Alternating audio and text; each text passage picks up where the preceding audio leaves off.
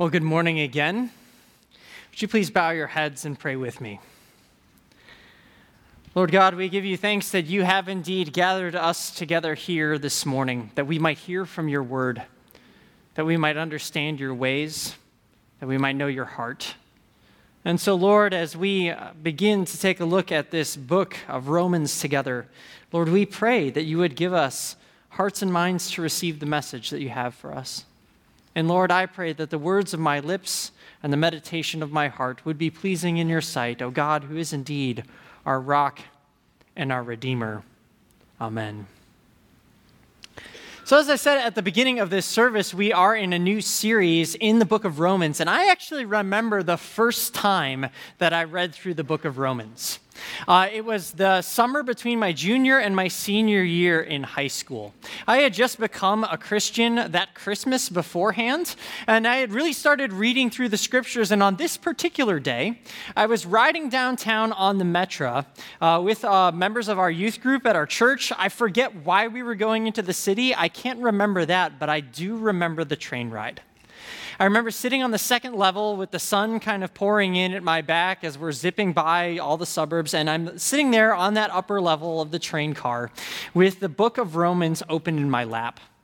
I have this student Bible, and I'm reading through this letter that Paul has written, and I'm reading all the footnotes, and I have a pen in hand as I'm underlining and as I'm writing furiously in the margins questions and thoughts that stand out to me. And the reason why I'm doing this is because I had been captivated by this book. That as I read through the book of Romans, I was amazed and in awe of the beauty, power, generosity, and love of God. It was in the book of Romans that I heard such memorable verses like Romans 5:8, and this is how we know God loves us, that while we were still sinners, Christ died for us. It was in Romans chapter 8 where I heard about how neither height nor depth nor anything else in all creation could separate us from the love of God that is in Christ Jesus, and I just could not stop reading. While my fellow students were goofing around on the train car, there I was with scripture open in my lap, and I couldn't do anything else. I'd been captivated by this book. I was struck by it in much the same way Martin Luther had been struck by the book of Romans. When he wrote this, he said, "This letter is really the chief part of the New Testament and is truly the purest gospel. It is a bright light, almost sufficient to illuminate the entire Holy Scriptures." And I remember sitting there reading through this letter and feeling like all the pieces were falling into place. In fact, Luther was so enamored with this book that he said it should be required that every single Christian memorize it from beginning to end. That's how amazing the book of Romans is, and that's part of the reason why we are taking the entire summer to study it. We're in this series that we are calling Romans, the gospel's greatest hits, and the reason why we're calling it that is because that really is what this book is about. Within it, we find one of the clearest summaries of the Christian faith. We find the gospel described using beautiful images that bring clarity and depth and understanding. And so what we are going to be doing over the next several months is we are just going to be preaching through this book beginning to end. We're going to do the whole book in order.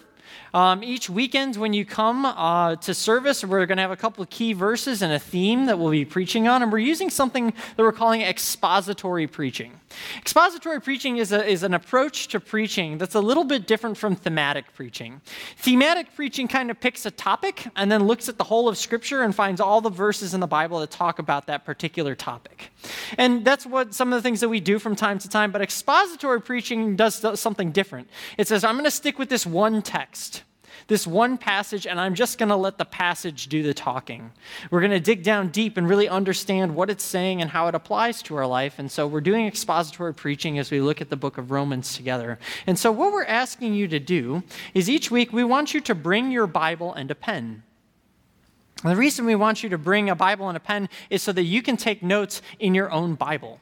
so that you can write in the margins, so that you can highlight those memorable passages, so that you can put down your questions. Part of the reason I'm up here with a lectern this morning is because I'm going to be preaching from this thing, which is actually a Bible that is an interleaved Bible, which means that every page in between is a blank page so that I can just write notes on it.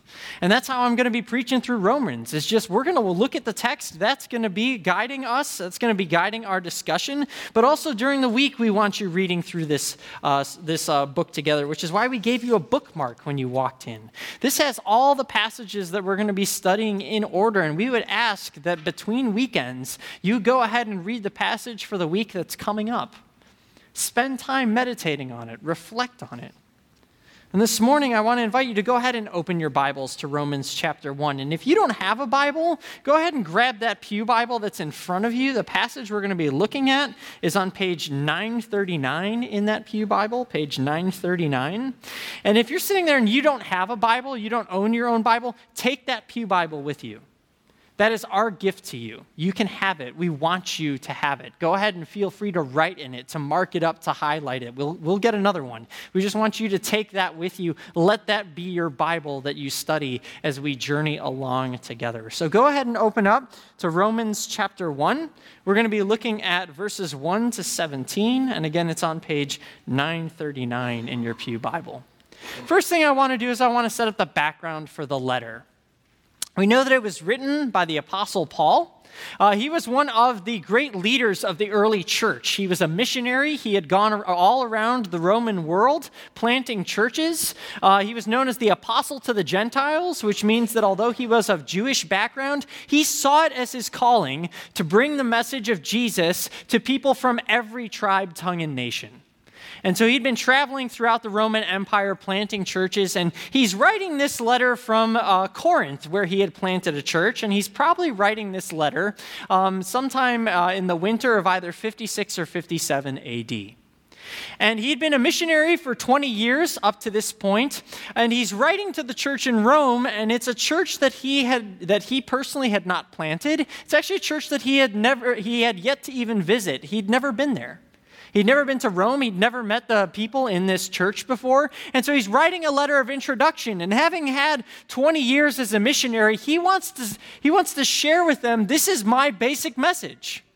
And so he takes 20 years of reflection on the gospel, 20 years of having to preach it and teach it, 20 years of having to live in light of it, and he's distilling it down into this letter of introduction so that they understand who he is and the message that he proclaims.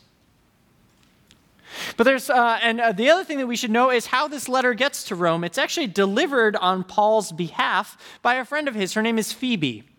And this is what we learn about Phoebe from Romans 16, verse 1. He says, I commend to you our sister Phoebe, a servant, deacon of the church at Cenchreae, that you may welcome her in the Lord in a way worthy of the saints, and help her in whatever she may need from you, for she has been a patron of many and of myself as well.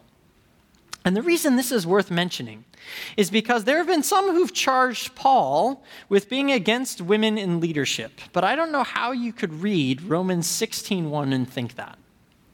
Because if Phoebe is the one who is carrying Paul's letter, it means that she has a very, very important responsibility. You see, in the ancient world, when you delivered a letter of introduction to someone, and it's a letter from someone they've never met before, it was the responsibility of the messenger not just to deliver the letter and to read the letter, but to actually be able to intelligently comment on the letter on behalf of the writer. Which means that she would have had to read the letter to Romans to the entire Roman church. And then afterwards, if they had questions for her about Paul and his ministry and his theology and his teaching, she would have been the one to answer all those questions and to address those issues. She was a leader in the early church, and Paul has entrusted her, of all people, with this vital letter. Just an important note as we understand not only who wrote it, but who delivered it and why it was so important. But we also need to understand a little bit about the background of the church that's receiving the letter and what their situation was. You see, before this letter was written, Claudius ruled the Roman world. Emperor Claudius ruled the Roman world. And in AD 49, he had actually kicked all the Jews out of Rome. And Suetonius, in his Life of Claudius, says that the reason why Claudius kicked all the Jews out of Rome was because they were constantly rioting at the instigation of Chrestus. Now, it's interesting that that's what Suetonius says, because many biblical scholars have looked at that and they've said, that name Chrestus, we actually think that is Suetonius' mispronunciation of Christ. That the reason that the Jews were rioting was because there was a Christian church that was growing in the city of Rome. And so, the Jews didn't like this. They didn't like that the Christian church was growing, and so they started to have some debates and some arguments, and it eventually broke out into rioting. They were rioting against the church. But in the eyes of the Roman Empire, the Christian church was not separate from Judaism at this point. It was just seen as kind of like a sect within Judaism. And so Claudius, to kind of put an end to all the rioting, kicked out all the Jews, both those who were followers of Jesus and those who were not, in AD 49. But we learn that after Claudius' death in AD 54, those Jewish Christians have now returned to Rome. But they've returned to Rome to find that their church has now been kind of taken over and is being run by Gentile Christians, by people who don't share their same cultural backgrounds, who don't worship in their language, who maybe are singing songs that are different from the songs that they sing. And it would have been like you had a home church and you went away for a while and you come back and suddenly they're now worshiping in a new style. They're speaking and preaching and reading from Scripture in a new language. They're doing things the way that weren't always done at home or what you're used to. And you can imagine that there's no small amount of cross-cultural discomfort between these two groups. Yes, they're all Christians, but there's a big cultural divide between them. And so the question is, how is Paul going to write to this church? What will his message be to them? Because on the one hand, he wants to meet them. He's heard about their faith. He has longed to meet this church that he has heard so much about, and yet he also knows that they are a church that's divided. So what will he speak on? And what Paul decides he's going to write on is he's going to write on the one thing by which they have unity, the one thing that makes them a single family of faith. He's going to dedicate his entire letter to talking about the gospel, the good news of Jesus Christ. Because he knows to a church divided that what he wants them to understand is what unites them, what brings them together, what their common mission is, what their common message is. And so he dedicates the rest of this letter to talking about the gospel. And what we find in Romans chapter 1, verses 1 to 17 is I encounter three things. First thing that we encounter is we learn what the gospel is. What the gospel is. The second thing that we learn is who the gospel is for. And the third thing that we're going to learn is how the gospel then shapes our lives. What the gospel is, who it's for, and how it shapes our lives. So with that in mind, let's go ahead and take a look at this text together. And we're going to begin with that question, what is the gospel? What is the gospel? It may seem like a straightforward question, especially if you've been around church for any length of time. Maybe you were raised in church. But if I were to ask you, what is the gospel? I want you to state it in a sentence. How well could you do that?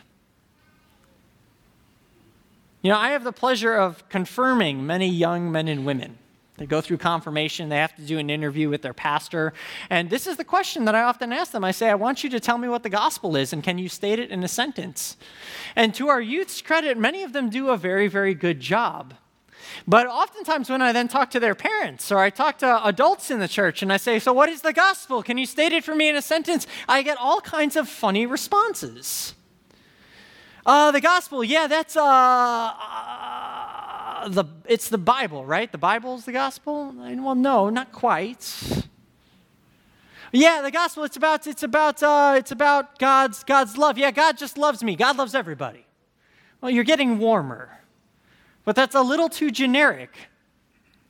Oh, and one time I remember being on a college campus and actually meeting another college pastor, like a pastor who was running a student ministry, and I asked him, I said, what is the gospel? And he said, the gospel, yeah, it's a little hard to explain. Basically it's that God wants everybody to be good and to do good things all the time. Is that what the gospel is? See, there's an incredible amount of confusion both inside and outside the church about what exactly the gospel is. If you had to state it in a sentence, what would you say? And yet Paul opens his letter with one of the clearest, most beautiful articulations of the gospel I've ever heard. Listen to this, beginning in verse 1. Paul, a servant of Christ Jesus, called to be an apostle, set apart for the gospel of God, which he promised beforehand through his prophets in the Holy Scriptures concerning his Son, who was descended from David according to the flesh, and was declared to be the Son of God in power according to the Spirit of holiness by his resurrection from the dead, Jesus Christ our Lord. Paul says that the gospel is nothing more and nothing less than the good news about Jesus Christ. That is the gospel, the good news about Jesus Christ, his life, his death, and his resurrection. And that often when people say, well, okay, Pastor Nick, how would you state the gospel in a sentence? This is how I say it. I say the gospel is the good news is that God saves a broken world through Jesus Christ. God saves a broken world through Jesus Christ. You see, in Paul's mind, Jesus is the gospel. Jesus is God's rescue mission for a broken world, a world that is bound up by war, violence, selfishness, and greed, a world that finds itself constantly tearing itself apart as people battle against one another, a world that is plagued by disease and by famine and by natural disasters. We look at a world that is broken, and yet what God says is that I will make all things new through my Son. That Jesus Christ enters our world, that God becomes one of us in order to live with us, die for us, and rise again so that we might have forgiveness and life eternal. And that ultimately Christ will come again, and when he does, all of creation will be made new. The gospel is nothing less than that God saves a broken world through Jesus Christ our Lord. And if you are to be a messenger, you have to be absolutely clear as to the message. That is the gospel. It's not about our moral performance. It's not about how we have to clean ourselves up in order to be accepted by God. It's not a warm, fuzzy Hallmark card about how some God you've never met generically loves everybody. It is not a self-help manual so that you can feel good about your life. No, the gospel is the good news of Jesus Christ who enters a broken world to save it. That is what we believe. That is what we teach. That is what Paul proclaims. And he's going to spend the rest of his letter then spelling that out, talking about just how God, through Jesus, saves a broken world, how through Jesus we are forgiven for our many faults and our many sins, how through Jesus he makes one new community of people, the church, how through Jesus those people are sent out with a message of salvation to the whole world, and how one day, though all of creation groans and longs for the day when the sons of God will be revealed, Jesus will come again, and there will be a resurrection from the dead, and all things will be made new. Paul is going to spend the rest of Romans talking about the beauty of this message, but let's be clear as to what it is. The gospel, the good news, is that God saves a broken world through Jesus Christ. But then there's something else that we learn, and that we learn who the gospel is for. Who is the gospel for? Here's how Paul puts it. Beginning in verse 5, he says that it's the gospel of Jesus Christ our Lord, through whom we have received grace and apostleship to bring about the obedience of faith for the sake of his name among all nations, including you who are called to belong to Jesus Christ. Quite simply, Paul says that the gospel is for everyone. That it's for every single person. That it's not just a gospel that's for people who've been raised in church. That it's not just good news for those people who find it culturally relevant, but rather that the gospel is for every single human being throughout all of history, every single person, regardless of what culture, race, or background you come from. That regardless of where you live, what you've done, what your socioeconomic status is, what the color of your skin is, doesn't matter. It is for everybody because the gospel is universal good news. because this entire world is broken. Because, as Paul will say a little later on, all have sinned and fall short of the glory of God, but all are freely justified by his grace through Jesus Christ as a gift. The gospel, the good news, is for everybody. We all need it.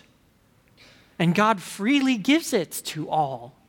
His desire is that everyone would know this good news, that everyone would come to saving faith. And so he gives a message that is for you and for me and for all people. And I think it's beautiful that Paul begins by saying that. He says that this is a gospel for all nations. And then he says to the Romans, to his readers, including you, who are called to belong to Jesus Christ. This church, which does have an issue with a cultural divide, this cross-cultural issue that's separating the Jewish believers from the Gentile believers, Paul says, remember who you are. You have received the good news of Jesus Christ, and that makes you family. That makes you brothers and sisters. Do not let these things divide you, but you are one through Jesus Christ. Furthermore, what he says, and you, along with me, now have a mission so that more people will know. That's really the reason why he's going to Rome. It's not just to introduce himself to the Roman church, but it's also because he desires that they would partner with him in spreading that gospel. In fact, a little later on in Romans chapter 15, verse 28, Paul says that he desires to go all the way to Spain, to plant churches in Spain, but he says, I want to go to Spain via you. I want you, the Roman church, to help support me as we go together to plant more churches and to reach more people with the good news. In fact, that's why he says a little bit later on in verse 11 and following, he says, I long to see you so that I may impart to you some spiritual gift to strengthen you. That is, that we may be mutually encouraged by each other's faith, both yours and mine. I don't want you to be unaware, brothers, that I have often intended to come to you, in order that I may reap some harvest among you as well as among the rest of the Gentiles. For I am under obligation both to Greeks and to barbarians, both to the wise and the foolish. So I am eager to preach the gospel to you also who are in Rome. Paul says, we have a common mission together, and I need your help. Our mission as the people of God is to ensure that more people hear this good news. Our mission in the world is to go out and to tell them so that they might believe, so that they might know of the love that God has for them in Christ Jesus our Lord. And again, I think that this is worth pausing and thinking about. It's relevant for us today because we have to ask ourselves the question, when was the last time I got involved in that mission to the world? When was the last time I prayed for people in my life who don't yet know Jesus, that they would come to faith? When was the last time I actually had a spiritual conversation with a friend of mine who doesn't yet believe and just asked them what they believe and shared a little bit about the hope that I have in Christ? When was the last time you were willing to financially contribute to send a missionary abroad? That you were willing to give of your own resources and your own money to plant new churches? When was the last time you were willing to go, to cross oceans and seas, to move to a new community or to a new country for the sake of the people there, hearing that God loves them and that he has saved them through Christ Jesus? These are important questions because this is the motivation and the heart of Paul.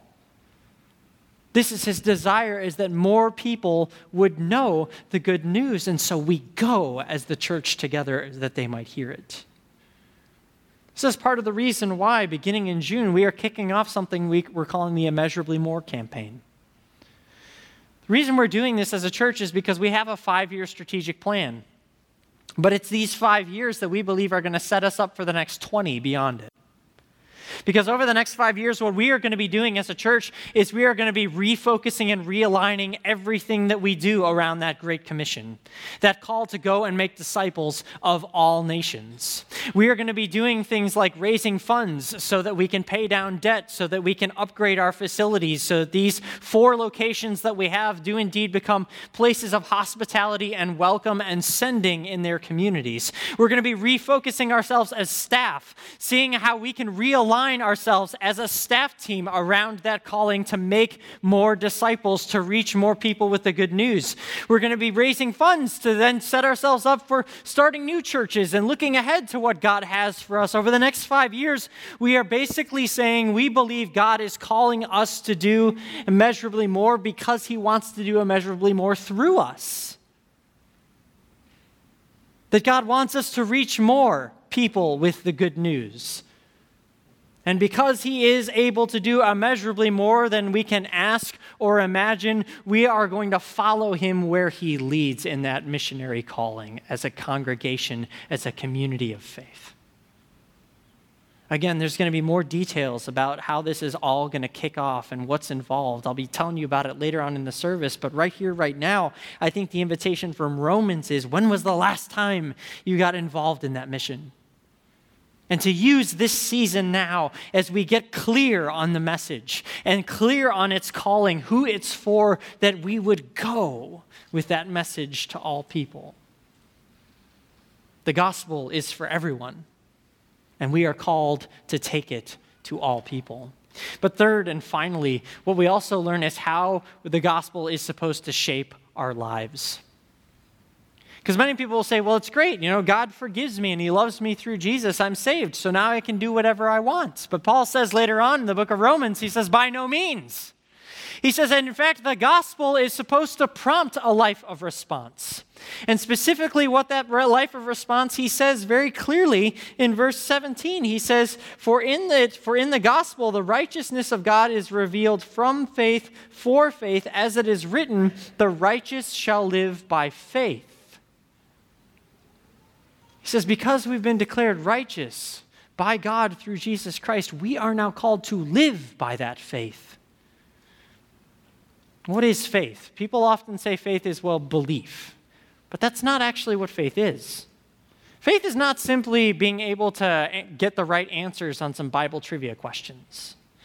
Faith is not simply being able to recite the Apostles' Creed because it was drilled into your head during confirmation. It's not simply about the knowledge that you have up here. Rather, faith is trust. That when Paul defines what faith is and what a life of faithfulness looks like, it's trust in God and what he has already done for you. That when I look at Jesus Christ and I see that God was willing to lay down everything for me, that he was willing to come into the world to save me, that he died for me to forgive me, that he rose again to new life and tells me that my future is certain, that I have the hope of eternity, then what is the proper response then, other than to give my entire life back to him? That as the God who gave everything to save me, my response is to say, I trust you with all that I have. And I am willing to go wherever you lead because I believe that if you have called me, you will go with me. That if there's a step of faith that you've asked me to take, you will provide a way. And that all things that you ask me to do are indeed for my good. The righteous shall live by faith. Trust in God and what he's done. A trust that then bears fruit in our lives as we follow him wherever he leads. Again, Paul is going to talk about this as we go through Romans in greater detail. But right here at the outset, in just these first 17 verses, we get a beautiful illustration of where the rest of the letter is going to go. It's a letter that's grounded in the truth of the gospel. That God saves a broken world through Jesus Christ. That this is a message that is for everyone, you, me, and all the nations. That it's meant to cultivate, that it's meant to give birth to a life of faith and trust. And is the reason why Paul says in verse 16, I am not ashamed of the gospel, for it is the power of God for salvation to everyone who believes, to the Jew first and also to the Greek. That is the heartbeat of this message. That is the heartbeat of this letter. That is the heartbeat of our faith. That the good news of Jesus Christ is God's power of salvation for everyone who believes. And it is because of that that we say, thanks be to God. And then we go with that good news to a world that desperately needs to hear it. God's power of salvation to us, to you, and to me. It's in thanksgiving that we say, Amen, may it be so.